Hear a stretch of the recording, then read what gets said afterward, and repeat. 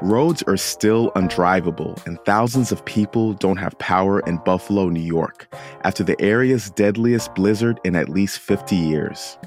That's where we're starting the 7 from the Washington Post. I'm Jeff Pierre. It's Tuesday, December 27th. Let's get you caught up with today's 7 stories. The death toll from the catastrophic storm in Buffalo continues to grow.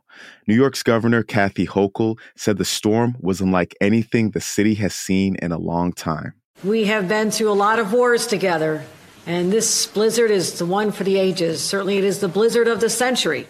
As of yesterday, officials said at least 28 people have died. Thousands of homes and businesses still don't have power. Rescuers are struggling to free people trapped in cars, while shelters and nursing homes are running out of food.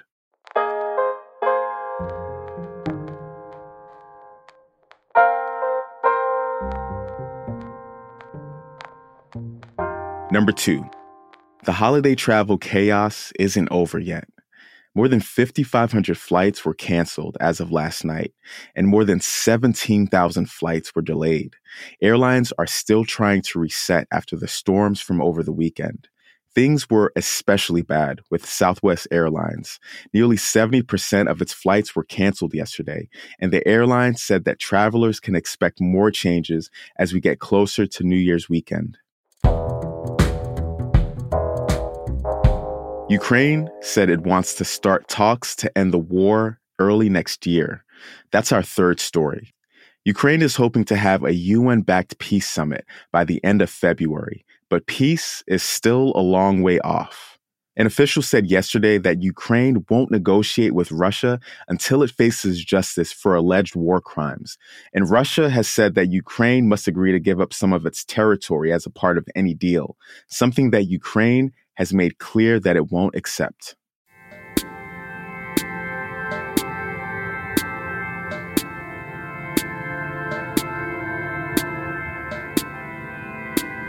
Number 4, China will relax its strict rules for incoming travelers. Starting January 8th, the country will no longer require visitors to quarantine upon arrival. They're also ending limits to the number of flights allowed into Chinese airports. It's the most significant move yet to reopen the border. Since the start of the coronavirus pandemic almost 3 years ago, China has pretty much been closed.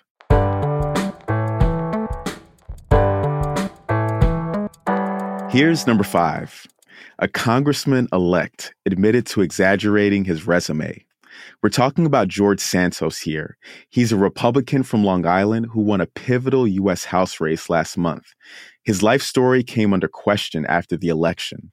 He acknowledged some of the controversies yesterday, admitting that he didn't graduate from college or work for big Wall Street firms, as he claimed. But he only answered a few questions about his claims of wealth. Congressional candidates must file financial reports to House record keepers, and if they knowingly file a false form, it could violate a number of laws.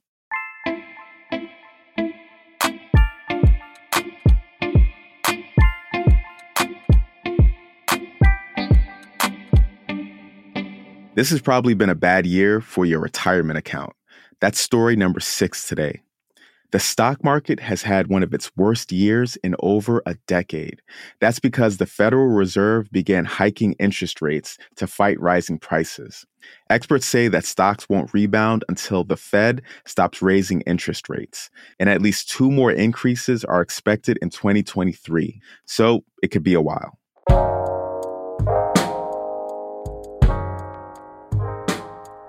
Number 7.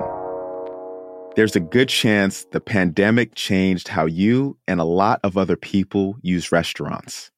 Delivery is up more than 5% and drive-through is up 13% compared to before the coronavirus pandemic. That's according to the National Restaurant Association. 16% fewer people are actually going out to eat in person. More diners ordered food online this year, and restaurants streamlined menus to save money without raising prices. And just like that, you're all caught up. I'm Jeff Pierre. I'll meet you back here tomorrow.